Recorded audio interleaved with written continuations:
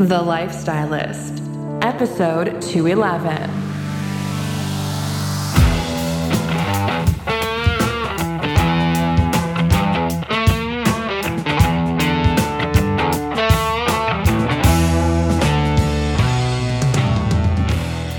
I'm Luke Story. For the past 22 years, I've been relentlessly committed to my deepest passion, designing the ultimate lifestyle based on the most powerful principles of spirituality, health, psychology, and personal development. The Lifestylist podcast is a show dedicated to sharing my discoveries and the experts behind them with you.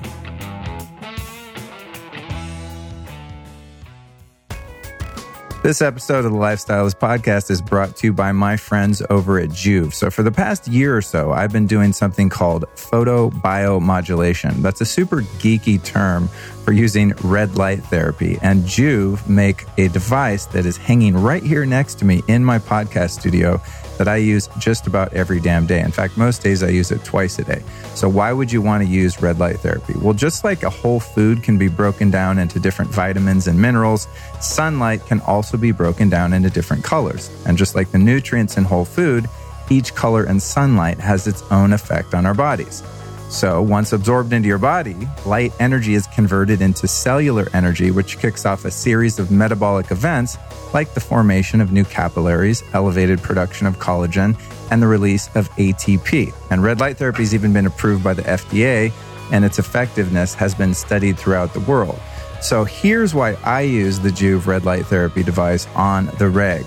Repairs sun damage, which I get a lot of, reduces wrinkles, which I'm getting a few of, enhances muscle recovery and peak performance. When I work out, I have that issue. Heals acne and other blemishes, fades scars and stretch marks, speeds wound healing, reduces joint inflammation, and my favorite benefit of the Joovv, increases testosterone production.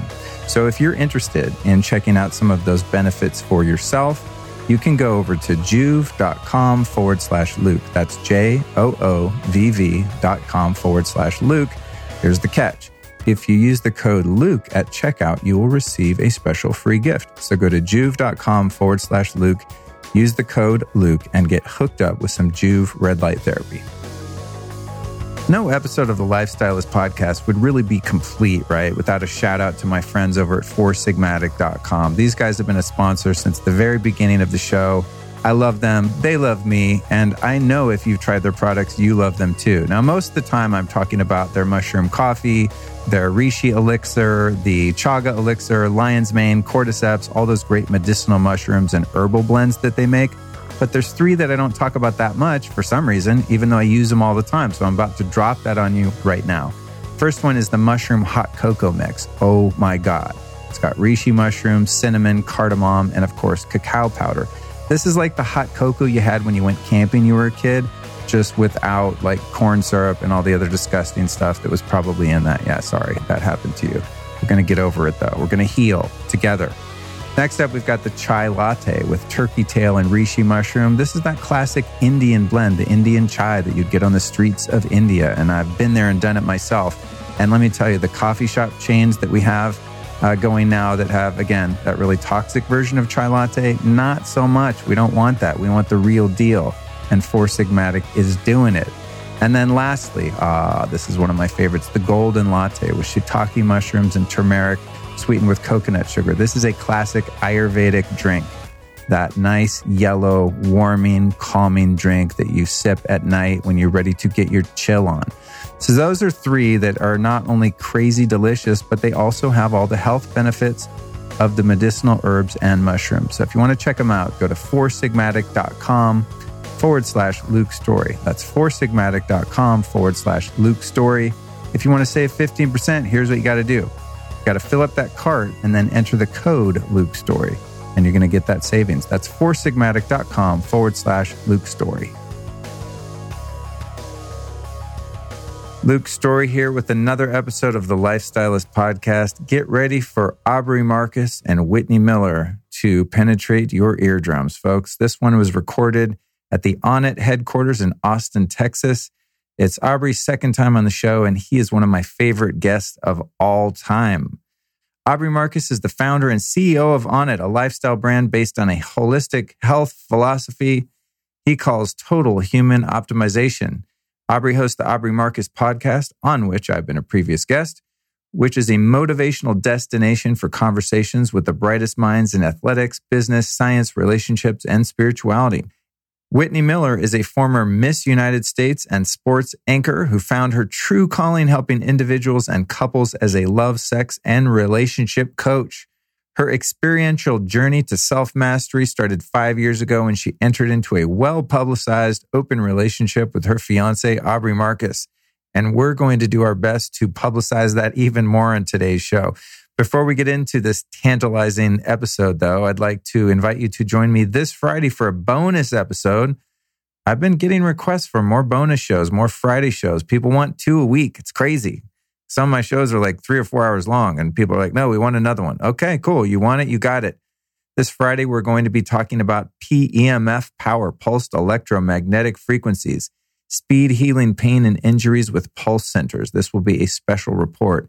So this is back to the biohacking roots of the show. Well, I don't even know if the show had biohacking roots. I think I've always talked about spirituality and relationships and stuff, but definitely biohacking technologies are one thing close to my heart and constantly close to my body. So join me this Friday. And then next Tuesday, back to our regular programming where we're going to learn how to take your moonshot and hit the target of your dreams with Naveen Jain. This dude is heavy duty. He's the founder of Viome. You might have heard of that, where you can mail your poop in and get your gut biome tested. Not only that, but he's just an insanely brilliant man and a humanitarian and just, I don't know, the coolest guy ever. Very inspirational. So to make sure that you catch Friday's show and next Tuesday's show, just subscribe to the podcast. Like, why torture yourself? Just make it easy. Reach down right now on the podcast app and click subscribe. It's that easy, folks. I've got some upcoming events. I'll be participating in a multitude of ways at Rama Fest in Majorca, Spain, July 19th through 22nd. Then I'll be at the Health Optimization Summit in London, September 14th and 15th. Both of those events are going to be mega lit. You might need to spray yourself with fire retardant. That's how lit they're going to be. No, seriously. Go to lukestory.com/events. That's lukestory.com/events to get info and tickets to all of these shenanigans that I'll be up to. Super excited to be flying around the world, meeting people like you in person. If you want to avoid even having to check anywhere, just get my newsletter. It's super easy, you guys. If you're on a US phone, here's all you have to do to join my newsletter. It will take you maybe 5 seconds. Text the word lifestylist. That's one word, lifestylist, to the number 44222. So just like you text anyone else, the number is 44222. Enter the word, all one word, lifestylist, and click send. Boom. Magically, you'll be prompted to enter your name and email, and you will be on my email list, which is a very respectful email list. I'm only going to send you notifications for the podcast, upcoming events, etc. You can make that easier on yourself if you're on a browser. Go to lukestory.com/newsletter. lukestory.com/newsletter. If you're on the newsletter, you know what happens? Every Tuesday, you get all of the show notes, all of the links. When you're listening to the podcast, you're like, oh, wait, what was that thing? What was that vitamin? What was that thing? You don't need to do that, dog. Just sign up to the newsletter, lukestory.com/newsletter, or text lifestylist to 44222. Here's what we talk about in this conversation with these two lovely humans. This is one you don't want to miss, by the way. Like, you're going to listen to this shit to the end. This was an insane convo. We talk about creating your most optimal relationship, consciously choosing real life instead of a fairy tale, transactional intimacy, the importance or historical lack thereof of female pleasure, what you probably don't know about the female clitoris, even if you're a female, educating people on pleasure in general, how being in an open relationship helped Aubrey and Whitney grow as individuals, women being taught to compete with other women, the important conversations that trigger so many of us, what it's like to transition from a monogamous into an open relationship, and how to avoid some of the pitfalls, rooting for your partner's happiness above all else, the fact that it is possible to deeply and intimately love more than one person at the same time, the fact that the biggest gift you can give is being fully present with your partner, finding the root of jealousy and other negative emotions, and finally, how plant medicines and MDMA have helped Aubrey and Whitney heal their individual traumas and form a true lasting bond. Now, as you're going to hear me indicate in the conversation here, this by no means, and I'll say this too, is me being an advocate for polyamory or open relationships. I don't really have an opinion on what people should do. I've tried many different configurations and finally have settled on just being happily with one person, and that's working really well for me. However, I do think conversations like this are really healthy and just good for our culture. We are so programmed by our media, by society, by culture, through the education system, through religion, that I think it's just really important for us to have conversations like this where people are being open and honest about some of the more intimate aspects of their life in an effort to help us all evolve and to think about things differently. So I just personally want to thank Aubrey and Whitney for their transparency, for the courage to kind of come out and address these issues and talk about them publicly, because I'm sure there are a lot of people that don't agree with them, people that are perhaps more traditional or conservative by nature. So I just encourage you to keep an open mind and don't have an opinion for or against these concepts, but perhaps just use this as an opportunity to re-examine some of the assumptions that you've perhaps just allowed to lead you and your decisions, as I know I have in many cases. So thank you so much for listening to the podcast. Please share this episode with a friend, and you'll be back with me on the outro for some more information to wrap up this conversation. Enjoy.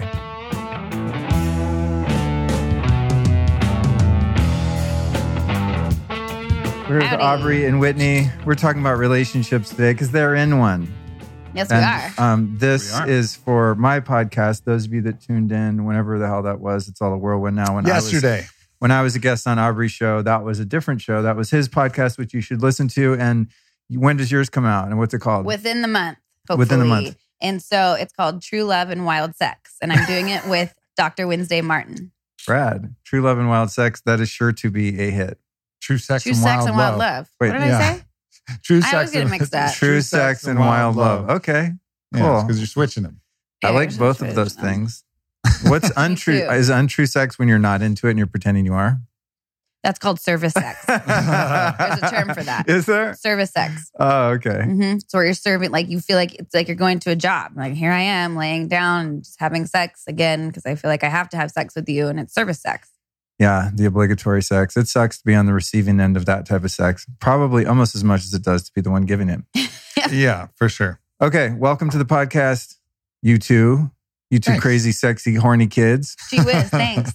Those of you listening to the show here, in case you fast forwarded through the intro, we are likely going to talk about some adult-themed topics. So if you have youngins in the room, there could be some sex act or vulgarity and cursing involved in this conversation. So be forewarned. You're now warned. Now we are free to say whatever we want. Woo-hoo. So, oh man, there's so much to talk about, and I almost don't know where to start because you guys have such an interesting relationship, and it's one that is very public because you're both kind of in the business of exploring your own consciousness, your own personal growth, and part of that is you sharing that as content, right? So I've not heard you talk about it as much, Whitney, but Aubrey being out there on the mic a lot, something he refers to a lot is the nature of your relationship and how it's evolved, and I just find it fascinating, and I'm excited to dive into it. So, and I also just want to say, I'm not like pro or con any type of relationship. I'm into relationships that help people to grow and that are healthy for whatever their term is for that. Yeah, I agree. That's something that I say all the time. I'm not pro any type of relationship. I just want you to be in the relationship that you truly choose for yourself and that you're not entering into because somebody said you should do it or your friends are doing it or your parents are doing it or you feel like you just should do it. Like, let's create your most optimal relationship. That's perfect. Let's do that. Yeah, there's so much conditioning out there. And to really be free, you have to unprogram all of that conditioning that says a relationship should look like this certain thing and be this certain way and be happily ever after, and all the things that we're subtly and overtly conditioned by, whether it's parental pressure or just tradition or just the public social pressure or the fairy tale stories or whatever it might be. But there's so much conditioning that to really look at it and choose whatever you're going to choose, that is absolutely the most important thing, to make it a conscious choice so that you have agency and that you're really have free will in your relationship. And how long have you two been dating? All in. I know there was a couple years off there or something. Well, we were together 2 years monogamous. Okay. And then he wanted to be in an open relationship. And I said, absolutely not. Hell no. Goodbye. I was very sad. I didn't say it that smoothly at all. And then I went traveling for 3 months, backpacking. And we got back together after that. And now we've been together for 5, open. Wow. You've made it that far. That's impressive. So 7 years total. Yeah. When Aubrey's been on my show, we've had conversations about it when you weren't present, and he describes some of the inner growth and some of the demons that he's overcome and sort of contextualized the experience as using the relationship as a means by which to overcome some of those deep-seated insecurities and the things that come up when you're becoming vulnerable in ways that you are in a relationship and all of your instincts are crying out against losing that person, et cetera. And I've always thought, like, man, I get the lessons, but damn, that's a fucking hard way to learn them, you know? So I am excited to talk to you guys about the inner exploration and what you've been through. So I think in most relationships that I've observed, including my own, when one person is like, hey, you know what? I think it's natural to be with maybe other people. Let's try this. It usually seems to be the guy. Do you think that that's true based on other people that you all interact with? Actually, what I'm finding through because I do coaching for couples and individuals and relationship coaching, and a lot of it deals with a healthy way to open a relationship or have conversations around triggering subjects or challenging subjects. And I'm getting hit up a lot by mainly females who are interested in opening the relationship. Really? Mm-hmm. Interesting. And the woman, Dr. Wednesday Martin, who wrote the book Untrue, is a great friend of ours. I'm starting a podcast with her. The studies are also showing that women are now the ones that are heading kind of the polyamorous movement. They're also the ones in the clinical research. If you look at the curve of boredom in the bedroom, you'll see the man's curve slowly kind of trickling down, and you'll see the woman's curve of boredom just falling off the cliff. Right? Really? Like, yeah, between 1 and 3 years. Women are getting bored in the aggregate way faster and way more intensely than men are. That's so hard for me to hear because my ego wants me to believe that they obviously haven't been in a relationship with me. That changes when you meet me, baby. Yeah. Wow. Okay. It'll be exciting forever.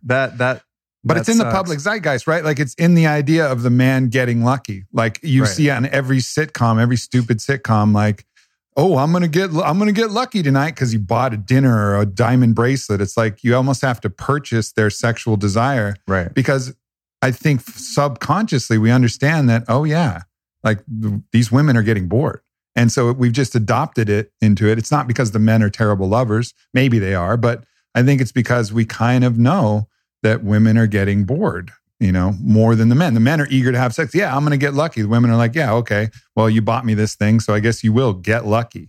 Get lucky? That should never be how sex is. It should be like both of us getting lucky. Like, we get to have sex. This is the greatest ride of an incarnated body. Right. Wow.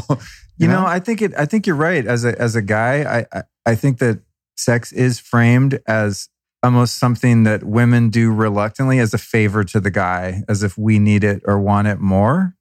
Like, oh, I'm gonna fuck you or give you head or give you a hand job or whatever, just to kind of pacify you because it's my duty, and that's what guys need, and that's what guys get out of the equation. Mm-hmm. In other words, there's a transactional sort of commerce base to a lot of, I guess, the Western approach to sexuality that I've observed and I'm sure participated in to some degree. Going back to the archetype of a date where you take a girl out to a really expensive dinner and I just spent $100. Like, I better get an orgasm out of this deal, right? I mean, I think that's more common than we'd like to admit, but is that really an evolved way to approach an interaction that can be of a higher consciousness, whether you're in a, quote unquote committed relationship or not, right? It's like a tit for tat sort of thing, which kind of takes a lot of the fun out of it. Yeah. And I think a lot of that also comes from, for a really long time, female pleasure and the importance of pleasure and an orgasm for the woman has not been of the utmost importance. It's always been about the guy. And so it's like, great, he took me out to a dinner and I guess I'll have sex with him, but I'm not going to be able to come. Right. And so even when it comes to any other dates or any sexual experiences, it's always a lot of emphasis on the man. And now I think times are changing, and obviously the studies are coming out showing a difference. But women, we have like our pleasure is amazing, and like we are able to. We have 8,000 nerve endings down there, and we also get lady boners every morning, just like men do. What? Yes. Enlighten me, please. We wake up. We have We have the exact amount of erectile tissue as a man does. Just inner. Wow. Yes. Wow. That's interesting that you say that, because I've often viewed just from an anatomy point of view, and this is probably not just the way I view it, but the way it is, but it's almost like the vagina is just an inside out cock, right? And it does, I mean, I've noticed on a good day, it does get like tighter and swollen inside, and I'm like, what is that? It feels awesome. No matter what part of your body's touching it, it's pretty cool to experience that. But I never thought of it like as getting aroused in terms of an erection or blood flow going in there and doing that. Wow, interesting. Yeah, people think of the clitoris as that little tiny button, but it actually goes way deep on. It looks like a wishbone. Looks like a big wishbone. Everyone go look up a 3D design of the female clitoris, and you're going to be blown away if you don't know. Because this is not something that we're taught in school. Yeah. I had no idea until probably 6 months ago when I met Wednesday, and she brought this diagram or something for us, and I didn't know what it was. 3D printed like clitoris. A 3D printed clitoris. Oh, please. I'd like to examine one of those. Yeah. I mean, I think as a guy, when you're younger, you're just literally like feeling around in the dark, hoping that the woman is into it and that you're able to please her. And I mean, I think most guys enjoy having the woman climax, but no one really teaches us that. I mean, my sex education did not involve like, hey, you should check out a diagram of a vagina. And well, mine didn't either. And I have the vagina. I literally thought that my clitoris was just the button. Right. And I'm almost 30 years old. Right. And most people, I posted it on my Instagram and I said, do you guys know what this is? A lot of people had no idea what it was. And that is beyond me. There has to be something that changes here. And I think it is proper education of anatomy, but I also think it's proper education on what pleasure is and how to give pleasure to each other. Okay, so everyone I know that's ever read like The Ethical Slut, Sex at Dawn, these type of books, including myself, comes to this realization where they go, oh, human beings aren't naturally wired to just pair bond with one partner and live happily ever after. Therefore, these desires that I've been feeling to venture out of my relationship are natural and inherently good. And I've been programmed by religion, by society to think otherwise. So I'm closer to a bonobo than I am a saint, right? So and I went through this whole process too. Like, oh, this totally explains it. No wonder. So now we need to have the discussion, like, can we be more bonobo-like in our relationship and venture out? And then it's not only the societal things, but then there's the repercussions of the human instincts of jealousy and insecurities and all these things that brings up, which can be so painful in some cases where that, our desire to be more natural and live in a state that's not in opposition to our biology actually ends up crushing us or the relationship because psychologically we just don't have the framework to handle that. So I can't have this conversation without being a little bit subjective in my own experience, having been someone if I started having sex in 1986 when I was 16, I'm 48 now. I've only been in a couple monogamous relationships voluntarily because I was just like, this is boring. I feel trapped. I feel stuck. Now, arriving at the place I am in my life and in my relationship, I mean, things can evolve and change and who knows what the future will bring. But at this point in time, like I have zero interest in having sex with anyone other than my girlfriend. Well, you might have broken the fever of that when you went celibate for a few years. Right. You broke your bonobo fever. Totally. But I think, and I don't know how exactly to take this where I want to take it, but what I discovered for myself was, sure, there's an inherent desire to have variety, right? I don't want to just be with one partner for 5 years or 10 years. Like you want to have sex with 10 different women because it's going to be a different experience with each one and you're going to have a different type of intimacy and pleasure and all of that.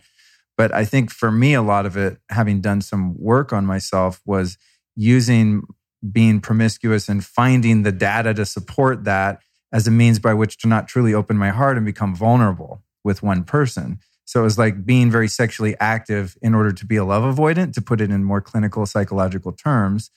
and be, in a sense, almost like sexually, or not sexually, but maybe like love anorexic, if you could make that term up. I don't know if it's a real thing. Do you see what I'm saying? So it's like, I see what like you're I don't want to get really close or intimate or really open my heart and be vulnerable. Therefore, I just need to kind of like have those doors open. And then also the instances of childhood enmeshment and feeling overwhelmed or trapped by a parent and not ever wanting to be, quote unquote, trapped by a girlfriend or a wife. So I need my freedom.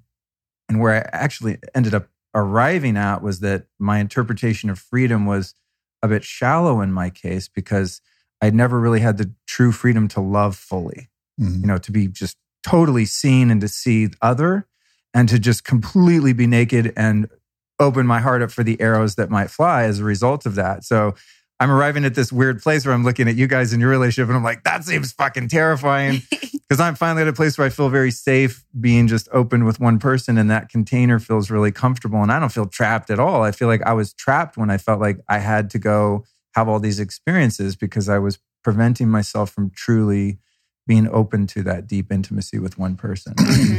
Does that make any sense to you guys in your own journeys? It makes total sense. And I think the difference of what you're describing is you're talking mostly about not so much a polyamorous or committed open relationship. You're mostly talking about kind of being single. Like you're just kind of playing the field, being single. Nothing's too deep. Everybody's kind of on the same level. Yes. It's a lot different story when you have a committed, deep partnership with somebody where the love is so strong, and you allow them to be sexually free, and you allow them to love others while still maintaining that deep love that you're describing. Right. Like, so that gives you that commitment, but then it also gives you that incredible challenge of, can I be committed with my heart still open while leaving my partner unpossessed, wild, free? Jesus Christ. And this is something, it's not easy. This is what I say. Like, if somebody's thinking, I want to try an open relationship, it's probably going to be hard. Okay, if you think it's going to be hard, times that by like 100, and then you're getting close. Right. Like, it's very challenging. But I was similar to you, to where I would be with multiple people and I would never let them close enough in. About a year and a half, I'd wake up bored out of my mind, and there was nothing wrong with the person I was laying next to, other than my own blocks and my own fears and my own insecurities.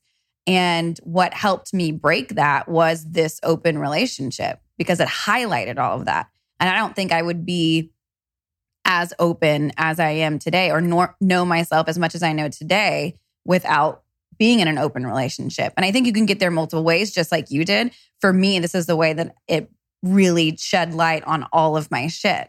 And you have to constantly work for it. And so now for me, I'm the most open that I've ever been in my entire life because of this type of relationship. Wow, that's interesting. And it's actually something else that was really interesting for me that people think is, they don't put the two and two together, is my whole life growing up, I was always very competitive with women. And I feel like we're taught that. We're supposed to be competitive. We don't want to steal my man. We don't want them to have the better purse. We don't want them to drive the better car or be prettier or more younger or whatever it is, have the better body. And that was always my mindset growing up. So coming into this relationship, you would think it would make me more competitive with other females. When in reality, all it did was force me to have the difficult conversations and look at my shit and them look at theirs, and us come together and be vulnerable with each other, because vulnerability is what creates the connection anyways. Right. And so now I have a girl tribe that is incredibly deep and open and fun and loving and supportive. And I think a lot of that has to do with just through the open relationship and seeing that. And many of Whitney's friends were my former lovers, my ex-fiance, the first lover that I had, other different people who I've had romantic connections with are Whitney's, a lot of Whitney's closest inner circle of friends. Wow. And I think that's the, so that, you guys are next level. But that actually makes it the most virtuous and healthy, because I think that actually is our biological design, is that we share within the tribe. So the fact that these women are part of her tribe, it makes the whole thing a lot easier. And it makes. But let me just say, that's not how it first started.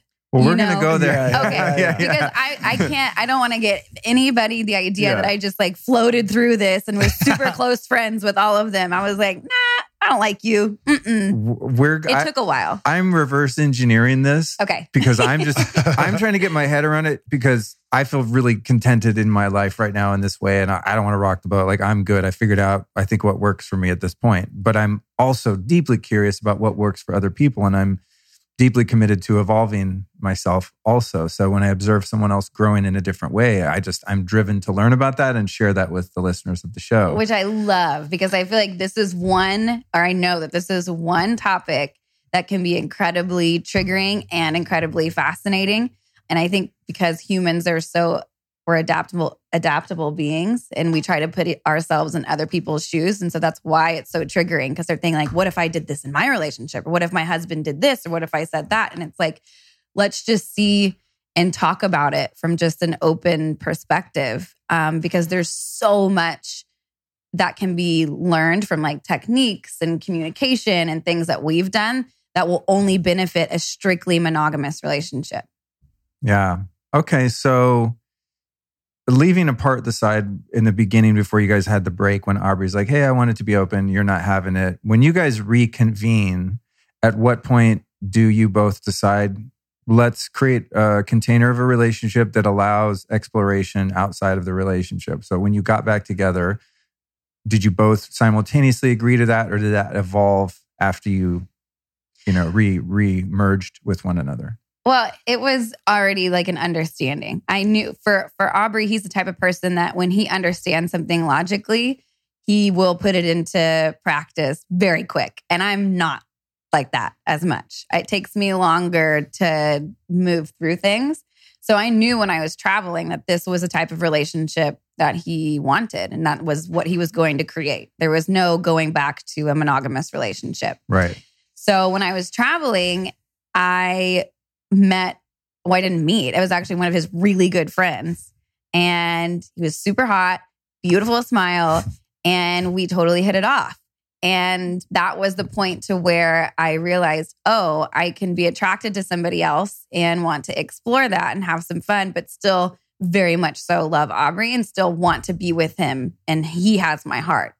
So when I came back, that's when we decided, okay, he was like, I still want to be with you. I still really wanted to be with him, but he was already seeing somebody else. And so if we were going to get back into a relationship with each other, then it was under an open relationship container. Right. Okay. So in a sense, he kind of went first the second time around. Well, we both kind of went at the same time because she was hooking up with one of my best friends while she was traveling. We were split up. Yeah. I understand. Yeah. Well, these are those social norms that, I don't know where they come from. I think they come from probably a wholesome place of not wanting to hurt other people. And I think where I've arrived at in my journey is just, I don't want to do something that would make my lover or girlfriend or wife or whatever uncomfortable and cause them pain. And if that means like not straying out of the relationship because that is not cool with them, then I'm cool with that. And I'm hoping I'm with someone that feels the same way. And even though they might have ideas, they're like, you know what? It's not worth it. We have a great thing going.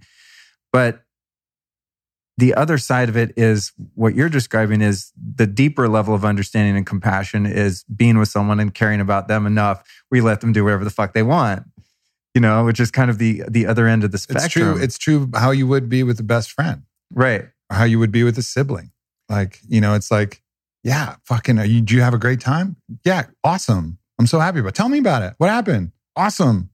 Like it's possible to be really rooting for your partner right. in the same way that you would root for someone that you're not attached to, that you're not looking at a mirror back at yourself and saying, am I the best lover? Am I the worthy man? Am I the worthy woman? Am I the hottest? Am I the blah, blah, blah? Like we don't do that with our best friends, or we shouldn't at least, or our siblings, and we shouldn't at least. And that is to me, like everybody says, oh yeah, I married my best friend. I'm like, really? Because there's different rules that you have for your best friend. You really root for your best friend to have the best time possible, always. But do you really do that with your girlfriend, wife, right. Husband? Right. Like, I don't think so. There's different conversations you have with the boys or different conversations the girls have. You're not even being fucking honest with each other. And you're saying that you're with your best friend? Like, okay. Right. Let's take a look at that. Let's take a real good look at that. So there's a lot of social norms and assumptions, you know, when you're talking about her going off and finding this attraction, eventually having some degree of intimacy with your best friend. I mean, you're a guy, you know, this is against code. Like, I would outside of this conversation and the fact that I have a girlfriend and all that, like, just as, even though we're more acquaintances, Aubrey, we haven't hung out much socially. It's been more of a professional kind of casual relationship. Knowing you two have dated, I would never, ever hit on her because it's bros before here's the thing, Luke. Females. Here's the thing. You know what I've realized is that the closer I am with someone, the easier it is for me to enjoy Whitney being with them. Wow. Like, because that is, if it's some stranger, this is the example that I always use, the classic example. Let's say I have a Lamborghini, right? Whitney's my Lamborghini. Now, if I have a really close friend who wants to give it a ride and drive around in it, hey man, here's the keys. Go for it. I trust that he's not going to fucking smoke in the car. He's not going to run into curbs. And if he does, he's going to tell me. He's going to like respect it. And I'm happy that he's going to get to enjoy the car, even if he's putting miles on it, whatever, you know? So there's love for the person who's actually enjoying the thing that I love, the thing that's precious to me. And so that actually makes it easier on both sides, but we think it makes it harder because we know them. So we want to like not look at it. But it's way easier when you can love both sides of the equation and be happy for both, in this case, Whitney and the person that she's with, and be like, oh, I'm glad that Whitney's having a good time. And I'm glad that my homie's having a good time too. Like, double win. Whereas if it's a stranger, you're like, I wonder what the fuck is happening. I wonder what he's thinking. I wonder what ideas he might be planning. I wonder if he's playing seductive games. I wonder if blah, blah, blah. I wonder if he's going to leave her healthier, wholer, you know, more inspired than when he found her. You know, you start to have these questions. Your mind creates these stories and assumptions around that person because you just don't know them. You don't know their character or their morals or their values or anything. Right now at this moment, and you know, you can answer this or not. I'm sure I'm getting the sense you guys talk about this, so you can, you know, feel free to answer how you wish. But like right at this moment, how many other people are you having sex with each on a regular basis? One. I have one for the past year. One other, okay. I have one consistent lover, and then I have one other lover that I see every once in a while. Yeah, that's not too crazy. That sounds reasonable. No, people think it's like a free for all. Like we're out there just having sex with anybody and everybody, and it's orgies and one night stands constantly. But it's like, no, it's not how it is at all. Like I said, I've been with one person who I have an incredibly deep connection with for a year. Yeah, this is interesting because, again, reflecting back to my own experience, because it's the only way I can kind of get my head around this. At the point I've arrived in life now, the idea of being sexual with someone that I don't know very well is completely not appealing. Whereas there was a time in my life, the less I knew someone, the better. And the faster we could get to it, the better, you know, because that's just how I'm wired sexually. I'm just good to go anywhere, anytime. Now, it's like when I arrived in Austin, I was in Whole Foods and I'm checking out and I looked over and I was like, whoa, attractive woman. And now I have a girlfriend and it's really easy for me to not date or flirt with other people, or it's the agreement we have. But for a second, I was like, oh, attractive woman. There would have been a time when I probably would have went over there and hit on her and see if I could get laid while I'm in Austin. Why not? And I looked over and I was just like, kind of had that thought of what it used to be like. And I thought, oh God, no, I really don't want to be naked in a room with someone that I don't know. Which is such a weird experience to have because I've never really been that way. So if you, Aubrey, you know, you have a part-time and then a little more consistent and you have a regular lover, how much love and intimacy are present in those other relationships? Or are they relinquished to just like outside booty call status and then you two have the intimacy and the bond and the love? Or can the love and intimacy extend into those other explorations? I mean, for us personally, the love and the intimacy can extend to the other partners, and it certainly does. But I also think that changes from relationship to relationship, from situation to situation. But we have the agreement that that is something that is okay and supported. And I think it's natural. And I think having the idea that you're going to have consistent sex with somebody, but the emotions aren't going to get involved, I don't think it's realistic. See, that's where I arrived. I don't think there's any part of human nature that makes sense for. And love is wild. Like it can't be really contained. It can't be stopped. You can't put up some bullshit fence that's going to stop the love positive radiation from blasting straight through that fence. It's like putting up a fucking saran wrap around Chernobyl and being like, no, it's contained. for sure contained. Well, it's like somebody, but don't like somebody too much. Yeah, and it's just how do you do that? It's just not possible. So that becomes a really interesting challenge, because as the relationship onboards, there's a lot of connection, a lot of presence, a lot of focus, a lot of obsession, a lot of this stuff that will come on board. And it takes a lot of experience, is what we're learning, to have the grace to allow that, and the communication to understand that, and to really give permission, from a very conscious, aware place, to allow that love to take its course, knowing that love may supplant the amount of time, the amount of resources, the amount of attention that's available, but having the grace to allow that if that's in the highest good. And then on both sides, just tracking what's happening and then communicating it as efficiently and effectively as possible. And we've fallen on our face 100 times, with all of these different, at least, with all of these different ways that we've had to deal with it. But, fundamentally, I think we've both arrived at the conclusion that it is absolutely possible to deeply love more than one person at the same time, just like a mother can love more than one child at the same time. Like, love is not something that has to be given just to one. It can be experienced in the wild when you open your heart to whoever you're with. And the great mystics will say that you can love everybody that way, that the sun does not, decide which people that it shines on. The rose does not decide which people gets its scent. It just loves. It's just is love, right? And I think this is a way to know that, even though there are select people that get it, but you start to understand that this love is a universal force that is in absolute abundance. I think what you described in terms of at a certain point being incapable of having that kind of intimacy with someone in an ongoing basis and not have that love, be the Chernobyl that explodes past the cellophane.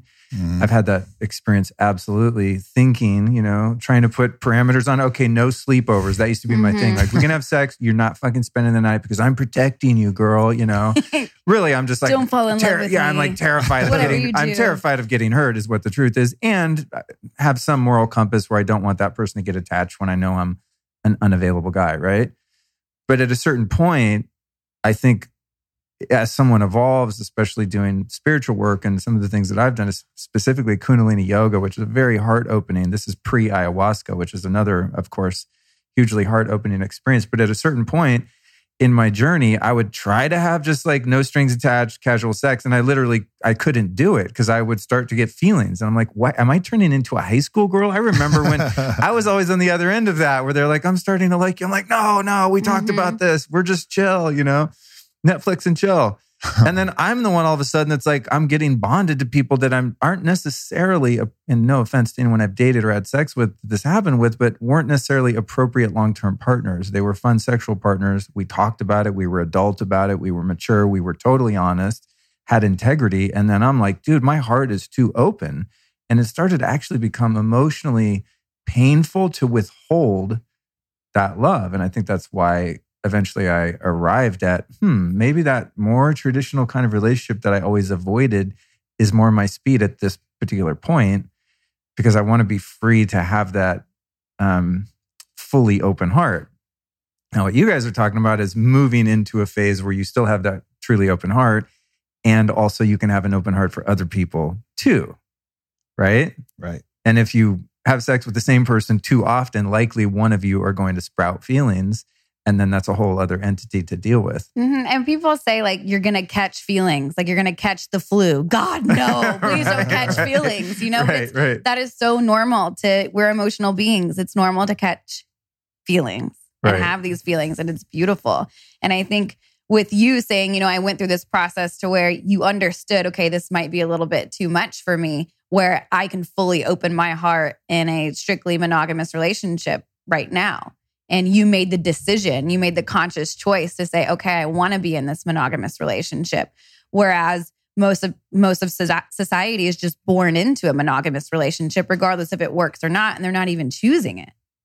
Well, I think, I tried a lot of different arrangements of all types that don't, necessarily bear going into, but I experimented with all of it, at least within the heterosexual realm, like all sorts of different arrangements and agreements and, all sorts of crazy shit. I just would love for more people to do exactly that. Yeah. Like just try it out, try it on. If it doesn't work, don't do it. If you like it, keep it. Well, you know what really fucked that up for me was reading a book by Neil Strauss called The Truth. I don't know if you've read it. I read a little bit of that, yeah. Yeah, and he goes, we're similar age. We've had many parallels in terms of, issues that we've had with intimacy and being kind of closed off and just doing a lot of, having a lot of sex and all that stuff. And then he has this experience in the book where he cheats on his girlfriend, or maybe were they married yet? No, I think just girlfriend, Ingrid, and devastated her, totally fucked up. So he goes off on all these different, goes to sex rehab and then tries poly relationships and all these different things. And then, spoiler alert, if you haven't read the book, here's how it ends, guys. Sorry about that, but it's pertinent to the story. At the very end, he realizes like, you know what? I kind of just love my life and my wife and I just want to be with her. That's the end of the book, but that's not the end of the book. Well, it's not. It's not the end of his experience. Well, now they've since broken up. But I read that book at a time when a relationship just ended largely because I was unable to meet my partner where she was ready in terms of heart opening and commitment. And she finally got sick of it and was like, I'm not going to wait around for you. I'm into you, but dude, like grow up kind of thing. And so it was very painful when I read that book. I was like, fuck, Neil's already tried everything. I've ever tried anything. What's the one thing I haven't tried? And that is a real chill, safe container of a healthy relationship. We'll be right back at you after this brief but important announcement. Yo, I am super pumped to share with you beekeepersnaturals.com. Now, if you heard episode 175 with founder and CEO Carly Stein, you know exactly what I'm talking about. What I'm talking about are the highest quality bee products in the world from Beekeepers Naturals.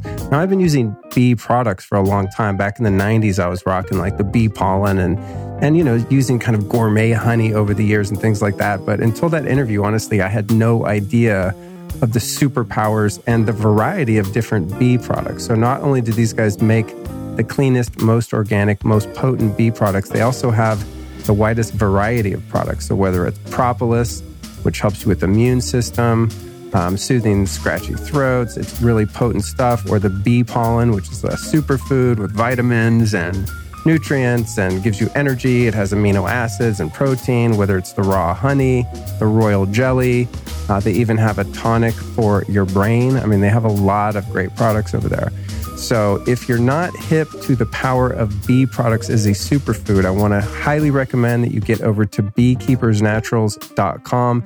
And honestly, if you want to just learn all about bees in the industry and how it's done right for ecology and for the environment, definitely go back and listen to episode 175. It's a great episode, and the founder Carly is just brilliant, and she's running a really great operation over there. So I'm very happy to support them on the show.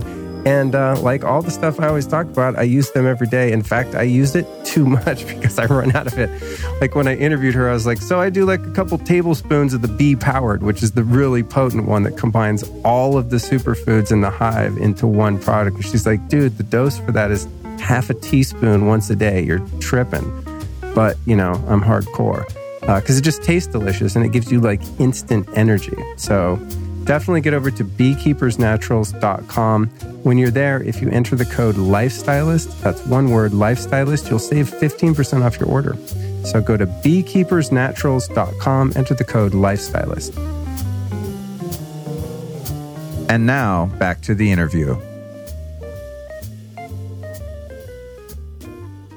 It's very interesting hearing your guys' take where you're saying there's a never-ending supply of love. So if Whitney gives some of her love to another partner and they're bonded in a similar way, that doesn't mean that you're losing yours. Oh, but it feels like it though. Yeah, that's what I'm saying. God damn, it feels like it. Because it's crawling on the ground, vomiting, crying, thinking you might not even make it. How am I going to see the sunrise this next day because I don't think I'll make it through this night? Right. It's that kind of shit. But the love's still there. Right. It hasn't actually gone anywhere.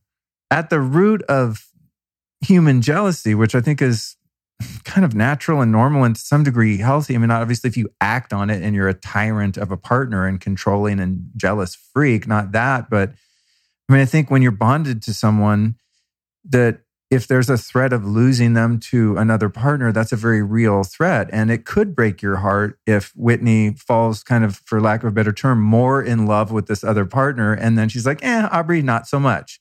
Like, that's a real risk that you're willing to take. It's a real temporary reality.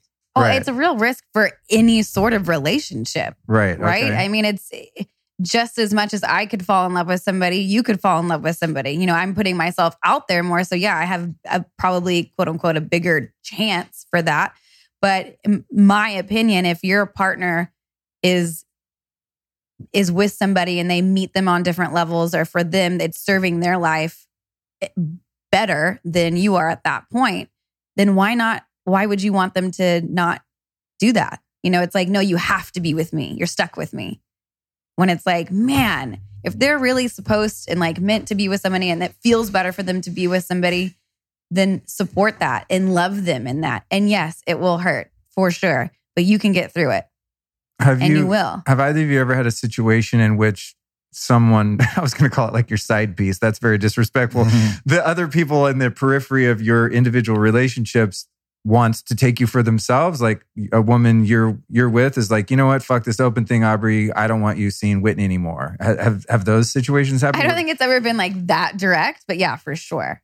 Right. Where the other person thinks they can hang, oh, this is all fun, very new agey, like free love vibe. And then they're like, no, I can't deal. Fuck but their true desire is to be in a either monogamous or in a primary pair bond with one of us. And that creates a disturbance, you know? And so you have to be mindful of that, because if someone's mind knows the rules of the game that allows the game to continue, and I call it a game, it's not a game, it's very real. It's a lot of love there. But if it allows the structure to continue by saying a certain amount of things like, oh yeah, I'm cool with this. Like, I'm happy, you know, just seeing you as when I see you, and we'll enjoy it. But you can tell that every moment there's resentment building and there's a desire and an anger building. You have to recognize that, and you have to like bring that out into the open and be like, hey, I hear what you're saying, but this is what I'm feeling, you know, and I'm feeling something different. And that will create discord if you're really listening and you're really paying attention. And, you know, that's a challenge. You know, it's a real challenge. It's not only communication, because we can learn how to communicate in a way that keeps the thing going, but it may not be the truth. It may not be expressing the most radical truth that's inside of us. And it can go both ways. It can go from the other partners, or it can go from the primary partners. It can be like, hey, I'm not okay with the way that this relationship has been onboarded and going, and the distribution of time and resources. Like, I'm not okay with this anymore. So if you would like that and that to continue, I love you always, but I'm going to have to step out. Has that happened? That has happened. Yeah. Where it's getting a little too imbalanced. Whitney's over here too much, and you're like, yo, hello, we're supposed to be. Yeah. And I thought I could have the grace to step back enough to just enough grace to just allow. But then I realized that I had backed past my point, because my love was too deep and my commitment was too deep. I'd backed past the point where it was fun for me, when it was worth it for me. So I had to have a chat with Whitney. And this was, if people read my newsletter, this is where I said, you know, Whitney and I almost split up, because at that point I said, hey, Whit, I love you and I really respect your relationship with Ricky, your boyfriend, but this is the ante. I just got jealous for you. This is, I was like, like, just when you said your boyfriend, I'm like, fuck Ricky. Yeah. Like, where's this motherfucker? Oh man. So yeah, I basically had to say, this is the ante of the type of commitment and the type of presence that I want if I want to continue this relationship. And, you know, that was a moment where Whitney had to really kind of reflect on both the conscious and subconscious processes that were kind of moving. And I don't want to speak for you in that process, but it's been a pretty dynamic shift for the positive in having that discussion. For sure. And what have the different, for lack of a better term, sets of rules been, and how have those rules evolved? Like, for example, you guys are having movie night together and your lover Ricky texts you and you're laying with Aubrey and you're like, you know what? Yeah, I'd like to go fuck Ricky right now. Bye, honey. Movie's over. I mean, you know, is there a rule against that? Or I think is that something we've never done that or been in that situation. I think when we're like together, we're together. That's one of our rules. It's like presence. in a relationship is huge. Like the biggest thing that you can give somebody is just being fully present. And so I don't think we would be in a situation to where that would happen at all. When we first started this open relationship, and what I find a lot with the couples that I work with is they want to place all of these rules onto it. So many rules to make them feel safer and control the situation. And I think having healthy and effective boundaries is great because it can help you. It's kind of like bumpers. You understand. You can stay in your lane a little bit. You understand it a bit. But then as you go through being in an open relationship and kind of removing the layers and understanding it a bit more, you start to remove some of the rules. And some of the, okay, you can't talk to them after 7 p.m. Okay, you can only see them on Wednesday. Okay, you can't hang out with friends. You can't go to our date night. You start to remove some of those rules and you get down to really what's the most important. And that's, are we respecting each other? Are we showing up for each other? Are we working towards the same mission? Are we present when we're with one another? And so it's getting down to like the real nitty-gritty foundational boundaries. Right. So some of the more nuanced, like do this, don't do that, when, where rules start to fade away. Right. Mm-hmm. And there's a more global sense of the relationship where you just feel out the parameters and you kind of eventually know kind of what he's cool with and vice versa. And you just, it's a bit more malleable and it's communicated about. If there is something that we just don't know, hey, are you okay with me going somewhere at this certain time? And he's like, maybe not. Or yeah, sure. It totally works with our schedule. So it is, everything is, when it comes to this type of relationship, everything is talked to death. Like there has to be a very, very, very high level of transparency. Otherwise it hurts because it's like truth slapping you in the face all of a sudden because you didn't see it to begin with. Yeah. What I like, the metaphor that I like to use is when truth is current, it's like you're riding together and it can be a storm, but you're kind of, both hands are pressed together because you and your truth with your partner is the same. So you can move through really choppy waters or bumpy roads or whatever, but you're pressed together and you'll handle whatever's going on at the same time. But if you allow a gap of truth, then as soon as you hit a bump, smack, whatever, however that gap of truth, however long it's been, as soon as you hit that bump, and you have to smash back into truth because one of the people can sense that something's off or something's up or something hasn't been expressed, then that slap is really, really painful. Whereas it can be hard, the bumps and the turbulence can be hard, even if you're riding together with truth, but not nearly as painful if you allow that truth gap to exist. And then you crash back into truth together. So really it's a practice in staying current with the truth. And that means staying current with your own truth too. And that's hard to do because we have so many internal forces that are driving us towards certain things. So the desire to be with someone could be an avoidance of, it could be a fear of losing your partner currently. Like it might be a defensive move. Like I might be looking to go find another girl because I'm afraid that Whitney's going to leave me. And that desire is like, so you have to be current with your own motivations and desires and drives and what's actually happening. And that's hard. You're bringing that into awareness, like first and foremost, if you want to be in an open relationship or you want to explore something like this, it is a commitment to yourself. It's a commitment to yourself to look at your shadows and shed light on your shadows. If you want to do that, then you can venture down this path. If you don't want to do that, then I encourage another type of relationship.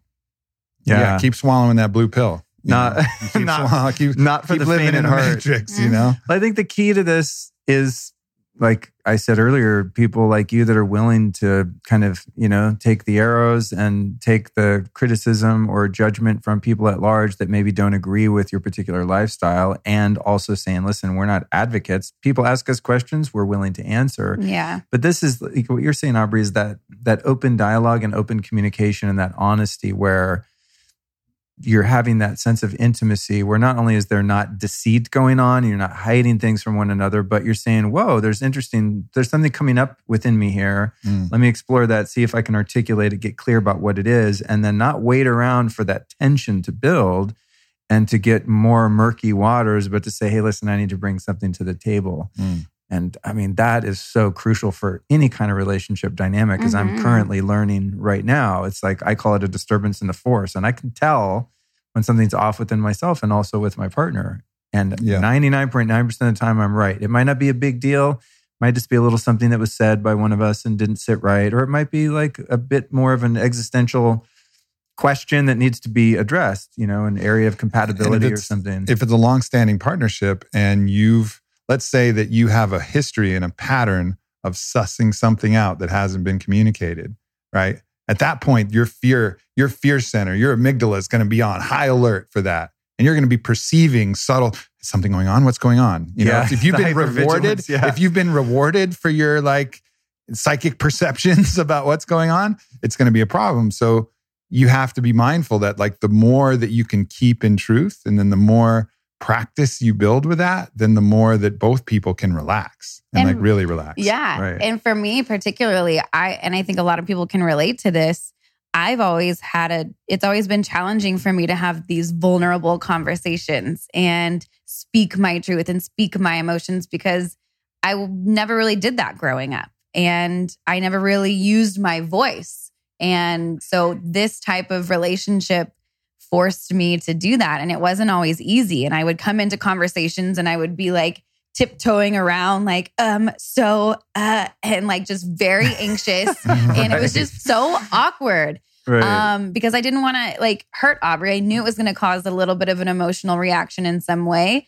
And that was challenging for me. Plus, that's one of my, my practices that I need to practice is using my voice and speaking my truth.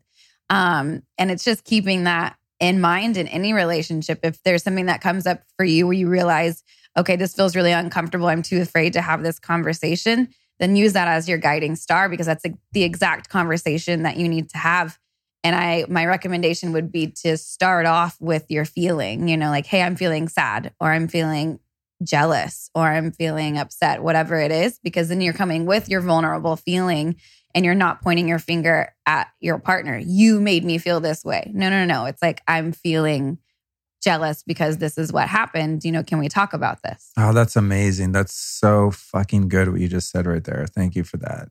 I mean, it took me a while. I had to learn that. I relate to all of that so much, and also not only the problem of that, but the solution of that. And so many conflicts can be short-circuited and detangled just by that vulnerability. But it's also the least intuitive way to go about it, because of course defense and offense is the go-to. Fucking hurt them before they hurt you, defend, be prepared, and all of that, when just going in and be like, cool, go ahead and put an axe through my heart right now. This is what I'm feeling. I'm just going to be honest with you and admit it. And I swear to God, anytime that I do that in relationships, the conflict is almost immediately resolved, because the person's like, oh shit, you have a heart. I care about that heart. I'm going to now have the capacity to listen to what you're saying and share your experience. Mm-hmm. But it's really counterintuitive. I mean, maybe more so for men, I think, too. Yeah, it takes Sweetie, practice. can I talk to you? I'm kind of having some feelings. I mean, you feel like such a chode doing that. It's just oh God, I can't believe I'm being this honest about what my experience is. And I think, thankfully, if you're with someone conscious, they can meet you there and be like, oh shit, we need to really hold this delicately so we can continue to communicate without those defenses going up. Have you ever heard of the work of Sue Johnson? Mm-mm. Yeah, she talks a lot about this type of communication. It's really cool stuff. So, and when you said something that hold this delicately, and I want to make sure that I kind of clarify what delicately means, because I think all too often we try to be delicate thinking that we're going to help somebody, but delicate is really our way of marketing and really our way of spinning the truth to ameliorate it, to soften it, to make it something that it's not. Oh, I'm going to be delicate with their feelings, so I'm not going to say actually what's going on. Instead of saying I love my boyfriend, or I'm kind of starting to develop some feelings, and that's delicate. But it's false. And it's manipulation. Right. And it's manipulative. Right. And it's ultimately going to create so much more pain, because it brings you out of trust, and then it brings you into doubt, which brings you into fear, which brings you into separation, which then ultimately has to crash back together or completely go apart, right? So be mindful of being delicate and really commit to truth. Radical honesty. Radical truth. And truth is kind. Truth is always kind. It's the kindest thing you can do. If you're wondering what's the kindest thing to do, it's truth. Right. Always. Right. And that you just have to have the longest term perspective and understand that some stresses are going to be hormetic. Some are going to, if you give the truth, they're going to have to deal with it now. but that's good. That's what's supposed to happen, right? And so like, trust that the most delicate, sensitive thing that you can do is to be the most honest. And that doesn't mean project your thoughts about the other person. That means just be true with what you're feeling, true with what you're experiencing.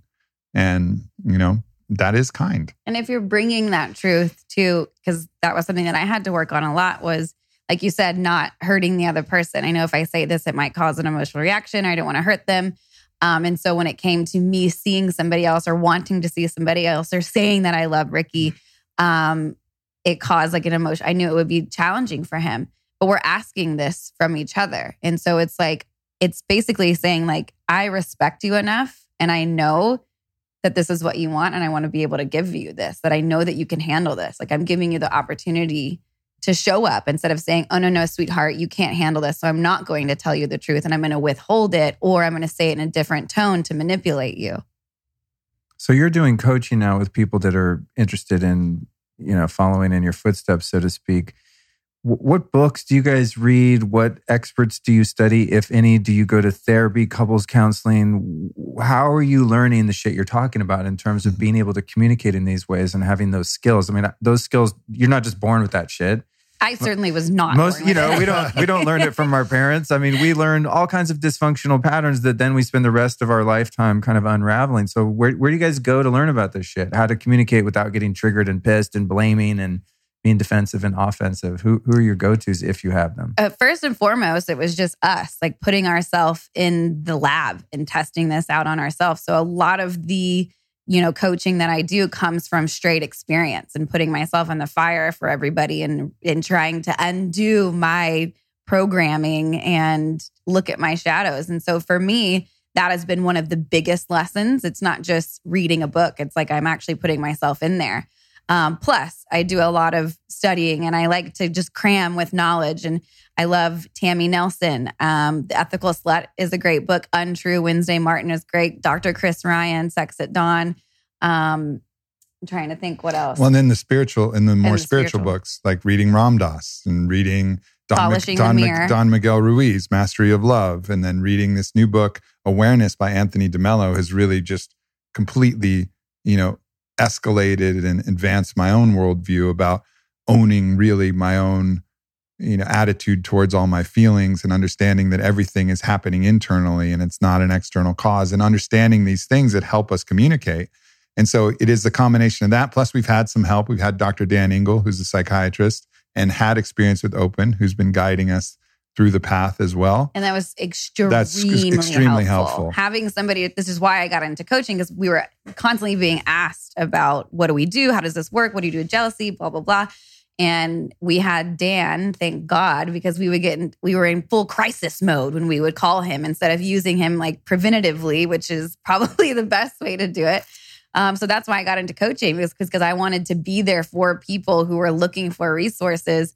And there's not a lot of therapists out there. There are some great ones, but there's not a lot who are, understand the open lifestyle. And whether they say it or not, it can dictate what kind of advice they give you if they don't fully understand it, even if they don't live it or not. It'd be like trying to learn from a fight coach who'd never been in a fight, like hadn't been in mixed martial arts fight, did a couple Taekwondo matches when they were young, like, this is full MMA, this is all the rules. This is taking to the mat, jiu-jitsu, kickboxing. This is all of the arts and all of the things put together. And, if you're going to learn just being with one sensei who's only studied one style and only does, Shotokan, and that's all you're learning from, it's not going to be really, you're not going to really learn, and really, they're not going to really know even what advice to give you because they haven't been through it. They haven't walked the walk.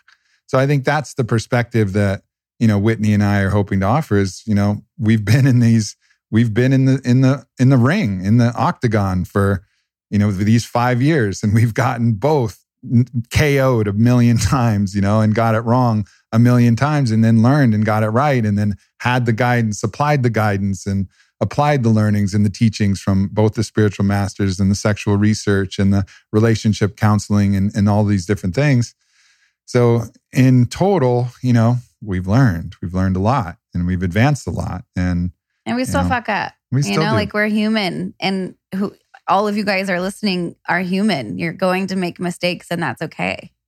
Just learn. You can just learn from it. Yeah. How many people get out of an MMA fight, a really intense fight, without some blood on their face? You know, it's like you don't fight a perfect MMA fight. Rarely you do. Most of the time you get fucking hit and you get beaten and you get knocked down. And if you're going to stay in it, you get back up. You know what I mean? And sometimes you have to submit for a while. Sometimes you have to tap. Sometimes you have to surrender and take a space and come back again. But like to think that you're going to do this like just a ninja, I was kind of cocky. I thought like I had this understood philosophically and I was going to get through this relatively unscathed. Right. Oh man, was I wrong? Yeah. Like I had no idea how much this was going to crush me. Do you think this is any more or less difficult of a storm to weather based on your patterns of trauma? Like, I don't know that much about each of your childhoods, but for myself, I know I had certain experiences in life which made abandonment feel much scarier, or being, trapped, quote unquote, in a relationship and things like that. I mean, I've done enough work on myself to know, okay, I can trace this back to mommy, to daddy, to babysitter, etc.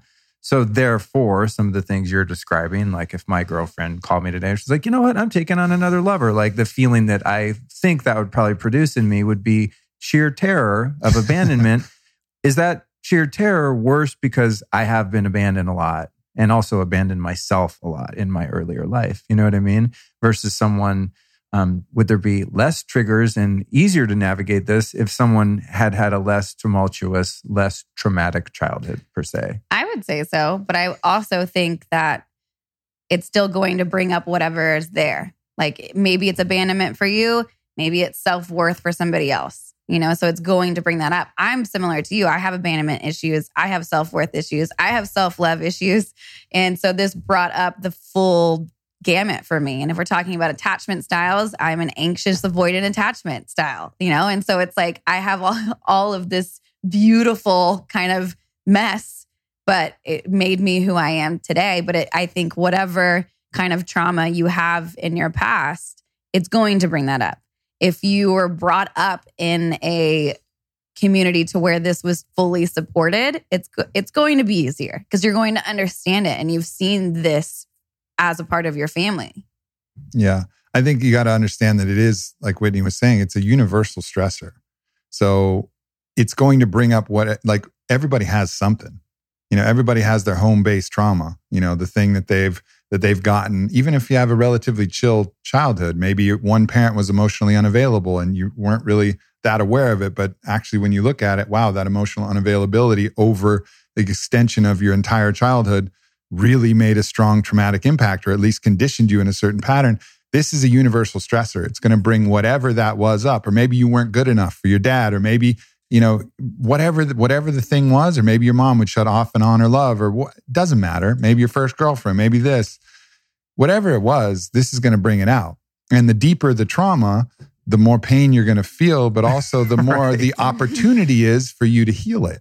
Right. Because it brings it into the light, and you're having to deal with it right in front of your face. And you can run from it for a while, you can drink or, snort some ketamine or do something and like kill the pain. And sometimes that is medicine.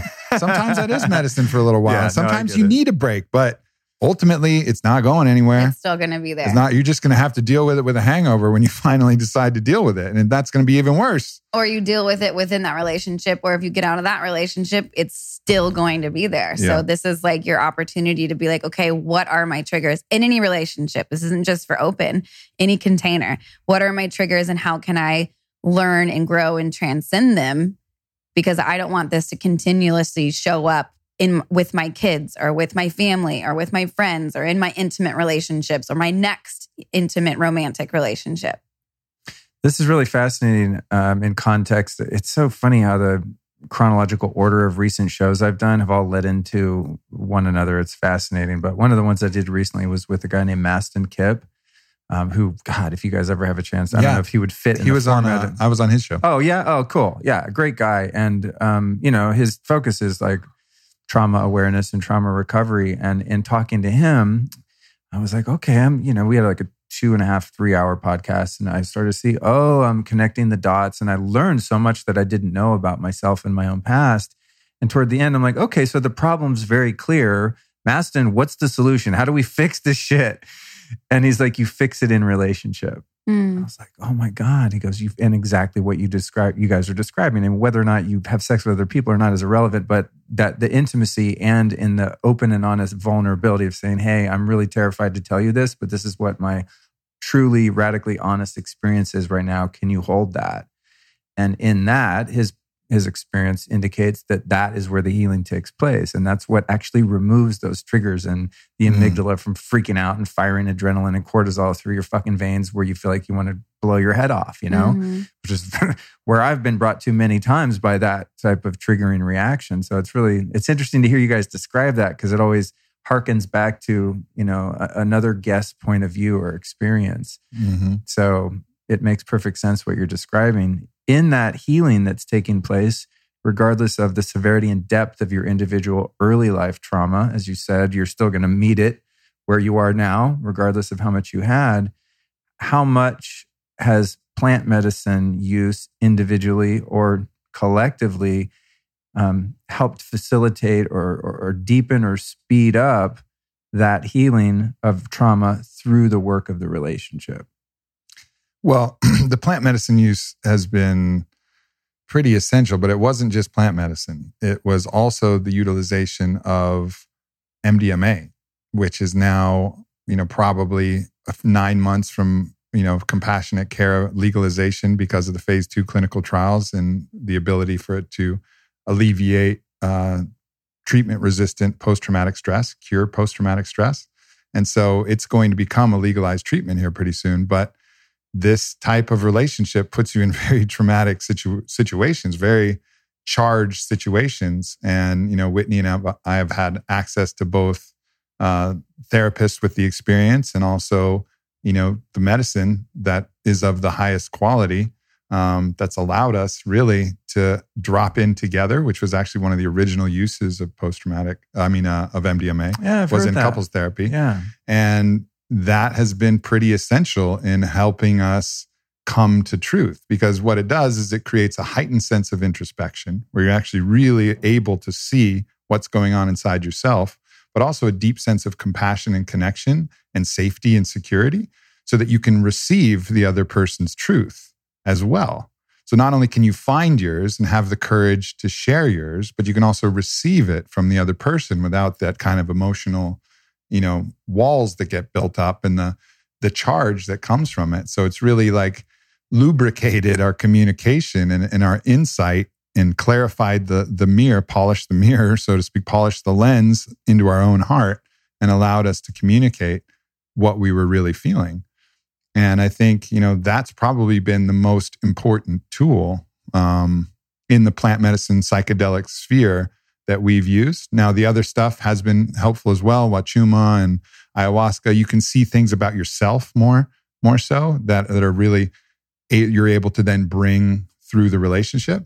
But as far as like us connecting, a lot of the plant medicine is very it's you with the plant, but on in an MDMA, in a ceremonial context, like it's you and your partner both opening your heart, evaporating all the armor, and then opening up your voice too, and really communicating, and that's been incredibly helpful. That actually makes a lot of sense. When I asked the question, I'm picturing you two, wandering off into the jungle or desert and doing ayahuasca together and having a nice chat. And then as you're talking, I'm like, dude, you're not talking to anyone in ayahuasca. I was say, that's the last thing I want to hear. I'm like, don't touch me. I don't know. Get away from me. Where am I? Yeah, I'm talking to the ETs right now. Please don't puke on me. So that's an interesting perspective, that the plant medicines is more about the individual work. Then you maybe perhaps reconvene with a deeper understanding of your own inner working, soul, psyche, etc. But the MDMA process together, wow, that's really cool. I've kind of forgot about the fact that, ecstasy, to call it what some do, actually has a purpose other than going to a rave and partying and being all hungover. And I was actually talking to Kyle about this in terms of the difference between really clean pharmaceutical MDMA and like street pressed tablets that have a bunch of meth and whatever the fuck is in them, and also the supplementation of 5-HTP? 5-HTP, yeah. 5-HTP and different things that can help support your neurotransmitters to go into it and come out of it without having that really depressing crash and stuff. So it's exciting that miraculously that's actually kind of coming back into legality. It's cool. Mm-hmm. Yeah, it's gonna change the world. I think we're on the precipice of the most important revolution in mental health that we've ever seen as a human in humankind.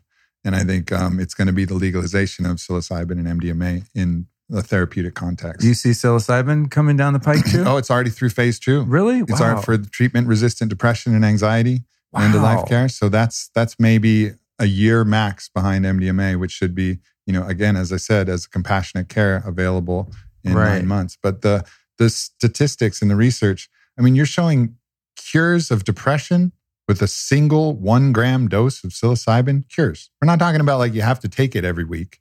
We're talking about cures. We're talking about cures with the MDMA treatment too. 3 sessions, people with heavy treatment-resistant post-traumatic stress, cured. Like the cure paradigm in psychiatric medicine is not really there. It's like, here's your crutch. You need this to sleep? Okay, Yeah. you're on this. Oh, you're depressed? Okay, you're on this. And oh, by the way, if you get off, it's going to be really fucked up. You might kill I've yourself. experienced it. You might have you're going to have a really fucking hard time. Like suicidality is a side effect of some of these crutches. Like you got to like understand that these are very, very intense crutches. And it's not that you shouldn't use them, but just understand that they're very intense. But not very few of these things is actually leading to a cure. It's a maintenance crutch. Whereas in the psychedelic medicine space with MDMA and psilocybin, we're seeing cures. And that's why it's such a revolutionary thing. It's not dependency on a substance to keep you in a certain state of mind. It's you use this substance in the right setting, with the right people, with the right intention, with the right clinicians, and then your problem is gone in a lot of the cases. And for MDMA, that's over 65%. For psilocybin, it's like over 80% in the phase 2 clinical trials. That's crazy. It's crazy. It's really exciting. It's exciting. That is so cool. Yeah. Wow. And what about from your perspective on that thing? And then we'll close it out. I mean, subjectively on your end of it, working with plant medicines individually, what's that done for you? And then collectively using the MDMA in a therapeutic type setting? Yeah, I couldn't agree more with at all. For me, the ayahuasca and wachuma and going down those paths has been very internal. It's very introspective. Where are these things coming from? It goes back to that, like I said earlier, the commitment to yourself to look at your shadows and go into the deep waters, as Aubrey likes to say. So for me, that's more of the plant medicines. That's taking you into the deep waters, looking at all of your shadows. And once again, that's where that commitment comes in, to look at yourself.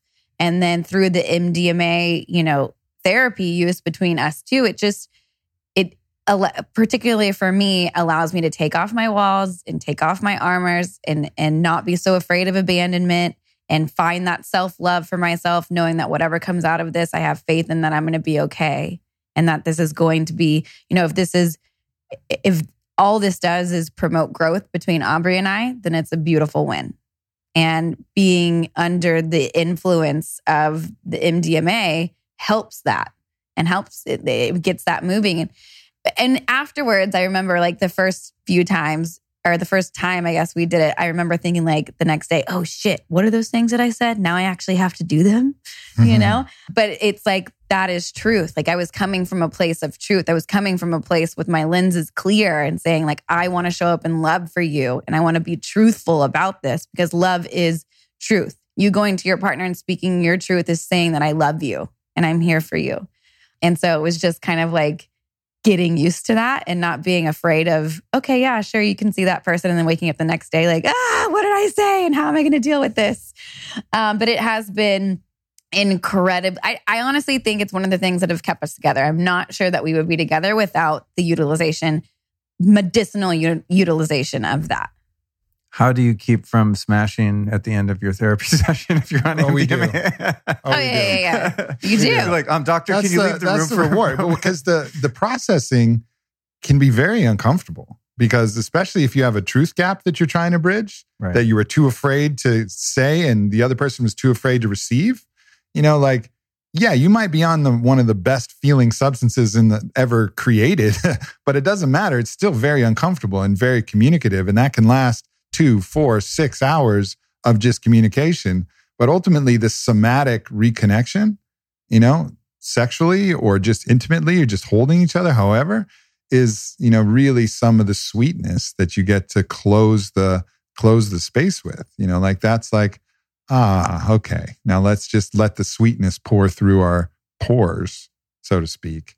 And that's a really sweet way to kind of end it. Now, obviously, that's only available if you're in a relationship and doing this. If you're doing this with your homie, or like you're providing for somebody, that's when you have to have boundaries, right? Like you can't offer this in a ceremonial context to somebody who you want to have sex with, hoping that at the end of the session, you're going to have sex with them. That's really the dark side of shamanism, right? Yeah. So there needs to be a really like a hard That's line. super dark. Yeah. Yeah. That's beautiful, man. Well, thank you guys so much for sharing your experience. I mean, I always walk into any conversation with a totally open mind, but I have to admit, I was like, kind of like, these guys are fucking crazy. Like, you and a lot of other people, it's okay. This sounds very fucking difficult. And it's really, really cool to hear your experience, and it makes a lot of sense to me, where you are. I mean, and again, like I'm on my own journey and I feel very happy with where I've arrived at this particular point, but it is really great to see two people that have the courage to go into the deep water, and are like, we're growing no matter what at all cost. And the growth ultimately is not only for yourself, but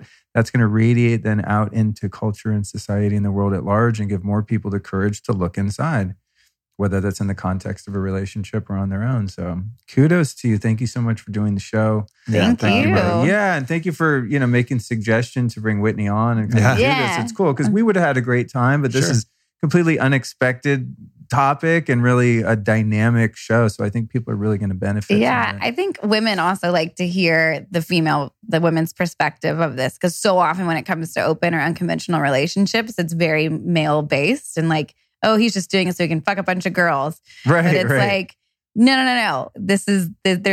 It's awesome for me too. And I'm choosing to do this as well. And these are the lessons that I've learned through it. A lot of female listeners right now are like, go Whitney, go Whitney. For sure. I just hope it like inspire. At the end of the day, it's like, I hope it inspires people and women and men to just create whatever relationship that they want.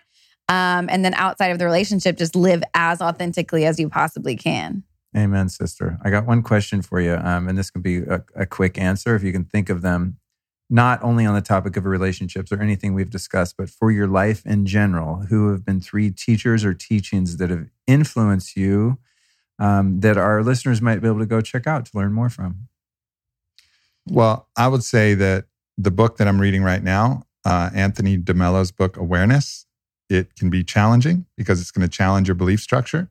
But it's perhaps, and maybe it's just the time in my journey that I'm reading it and I'm open to that. But to me, it's been the most important book that I've ever found. Whoa. And it's not that long and it's incredibly comprehensive and he has a very challenging style. So, it can be a little bit abrasive, but, if you can receive that and receive his style, I think it's the most valuable book I've read. The other one for me is Paul Selig. Who you've had a chance to interview. That. Yeah. And so his teachings, which are channel teachings, have been incredible. His latest book, Book of Freedom, I think is out now. And then Beyond the Known is coming soon as well. I did the intro to Beyond the Known, by the way. So cool. People interested in that. Cool. And then Don Miguel Ruiz is kind of like my first OG, the guy who took me on the path from the very beginning. And his book, The Mastery of Love, is absolutely phenomenal. When you introduced me to Paul Selig and that culminated in my interviewing him in New York, one of my questions for him, or for the guide specifically, because he was, channeling as he does in some interviews, is I said, would it serve the highest good for me to go to ayahuasca? Because I was tentatively planning a trip. And he kind of giggled, how sometimes he's like, what's coming through is this. And he's sort of observing the message coming through. And I have to go back and listen to it to get the verbatim. But the essence was that you'd be fine if you didn't do it. But if you're courageous enough to go there, that it would benefit you. I was like, wow. Shit. Yeah, I was like, thank you, guys. Yeah, thanks, guys. And they're also sort of, unblameable. If it didn't work out, it can't be like, hey, Paul. And he's like, it's the fucking guides. I don't know, talk to the guides. Hey, tune back in. Guides, what's your rebuttal? But, and he was absolutely right. Everything that he or the guides said. So thanks for the introduction. It was a fascinating experience. Yeah. Okay, how about you? Well, he stole one of mine, which was Don Miguel Ruiz. Agreed there. Also, Wednesday Martin, we've talked about her, but her book Untrue is all about female sexuality and sexuality in general and female infidelity. And before I even knew her, I read her book and it was just so eye-opening because for the first time, it felt like, oh my God, I'm not alone, or I'm not weird for wanting to be with other people, or there's not something wrong with me. And so I highly recommend that for any woman out there and men to read that book too, That's just what to I'm have thinking. an understanding. Like, I need to understand women better in general. I'll read that shit. Yeah, it's super interesting. And she's like witty and funny, and she has all of these, the scientific studies in there. So that was a huge one for me. And then I just got into Ram Dass recently, like late to the party, but I'm just like wide-eyed star emoji eyes when it comes to Ram Dass. I'm reading his Polishing the Mirror. I already finished it. His Polishing the Mirror book. And it's all about living from your spiritual heart and opening your heart, which is something I'm constantly, doing my best to do. And so I highly recommend them. Awesome, man. Thank you so much, you guys. And where can people find you on respective websites, social media, etc.? I am on Instagram and Twitter, and it's all the same. It's Whit in Love, WHITNLOVE. And then you can DM me or email me about any coaching or anything if you're interested in the podcast. With Wednesday, will be out hopefully within the month. Awesome. So that should be, then your podcast will be out by the time this comes out. So cool. Cool. Rad. Yep. At Aubrey Marcus. That's aubreymarcus.com is my website. And, if you guys want to peek into my inner workings every week, sign up for the newsletter. I don't really put out much more than just, kind of my free writing, rambling. It's like his diary. It's like my very public diary. And Whitney calls me Mr. Newsletter sometimes. Because half the time it's like about us and I have no idea what he's about to write. And then I get the newsletter. I'm like, whoa, we just talked about that last night. What? You just going to tell everybody right now? Right. Yeah. Like all right, Mr. Newsletter. We'll have talked about something. It'll be Tuesday and she'll go to sleep and I haven't written it yet. And it'll be Tuesday night at midnight and I'll just bang it out and wake up in the morning like, hey, so the newsletter's going out. It's my diary went out this morning. Everything we talked about last night. So that's good. And then of course, podcast, Aubrey Marcus Podcast. And then for all the human optimization desires and needs and wants, go to onit.com. Shout out to Onit, our location here for 4 of my Austin podcasts. So thanks to Onit. And I use your stuff too, man. You know what I really like are those MCT creamers. Me too. Bomb. Put them in like teas and coffees or smoothies or whatever. They taste like the old school, like more toxic creamers. You know what I mean? The hazelnut, whatever. But they're actually good fats and not toxic. So yeah, you guys have great stuff. Thank you. Thanks, brother. All right, you guys. Cheers. We're out. Bye. See ya. When I woke up today, the first thing I did was make a bulletproof coffee. And what I added to that coffee was 4 Sigmatic reishi mushrooms and the 4 Sigmatic chaga mushrooms. If you want to try it for yourself, you can go to 4sigmatic.com/the lifestylist. Use the code the lifestylist and save 15% off. It's pretty dope. Thank you for joining me on today's episode. And I want to invite you to join me again this Friday for a bonus show where we talk about PEMF power, speed healing pain and injuries with Pulse Centers. It's a special report dropping in the middle of the week here. And it's going to be super, super lit. So make sure you catch that. Don't forget to join my newsletter. As I said in the intro, I'm going to repeat it again in case you didn't catch it. The newsletter is an awesome thing because you get notified of all the rad happenings over at the Lifestylist podcast and everything in the world of Luke's story. You can do this by texting the word lifestylist, that's one word lifestylist, to the number 44222 on a US phone, or just go to lukestory.com/newsletter. I promise not to send you any weird stuff. I'm just going to send you dope information. Another thing I did this afternoon to get ready for recording my intros and outros was a good 10-minute session of red light therapy in front of my Juve Elite system while standing on a bulletproof vibe plate. 2 in 1, did a couple curls until my elbow hurt, did some breath work on there. You got to be careful doing breath work standing up though, disclaimer. You could fall, bust your ass, and hit your head on the vibrating plate, which could really suck. But if you want to check out Juve, you can go to juve.com/Luke. That's JOOVV.com/Luke. Get down with some red light therapy. They have a thing called the Juve Go, which is super affordable. and you can put it on specific body parts. It's portable and rechargeable. And then, at the other end is the Elite system that I described, which is like this massive wall of red lights. It looks like, Jimi Hendrix's rack of guitar amps. It's just this huge, massive tower of red lights. It's pretty dope. If you like bees, like I like bees, and the stuff that bees make, you want to check out Beekeepers Naturals. That's beekeepersnaturals.com. And the audience code there is Lifestylist, and that'll save you 15%. These guys make really dope bee products, all kinds of different honey and propolis and bee pollen and all kinds of superfoods those little wacky bugs make. And it's really good for your body, really good for your soul, and it's a great company with a lot of integrity in there, doing a lot of things to help save the bees, because guess what? Dude, if there's no bees on the planet, which by the way get killed by chemtrails and 5G, well, and also just other wireless radiation, whether it's 3G, 4G, 5G, that completely nukes the bees, as does glyphosate or Roundup, because bees get into that even on an organic farm. Anyway, it's the whole thing. I did an episode with Beekeepers Naturals founder Carly Stein actually a while ago. So you can scroll back in the feed and find that. You'll see the word bees. It's called God Save the Bees. Yeah, that was the name of the episode.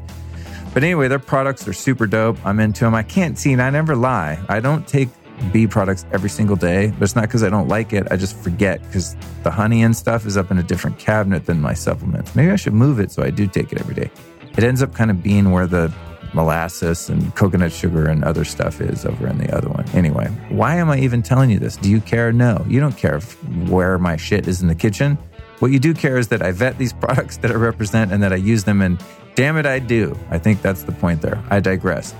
What I really want to say is my mind was blown by Aubrey and Whitney. This was a really fascinating and quite entertaining conversation. I don't know that I'm personally going to follow the route of their relationship. Actually, I know I'm not, but I have kind of, maybe in a sloppier, less thoughtful way. So I'm, as I said in the intro, I'm pretty happy with things the way they're going in my life in that regard. But I do think it's really important to have these conversations. So thank you for having the courage and the open mind to think about things a little bit differently, because as I said, we are really programmed that relationships look one way, and if they're not that way, they're either wrong, not healthy, or not going to last, etc.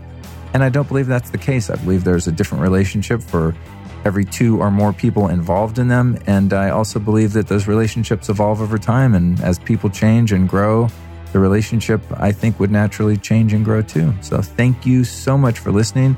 Make sure you share this episode and every episode of the Lifestylist podcast with a friend. This episode of the Lifestylist podcast was produced by podcastmasters.net.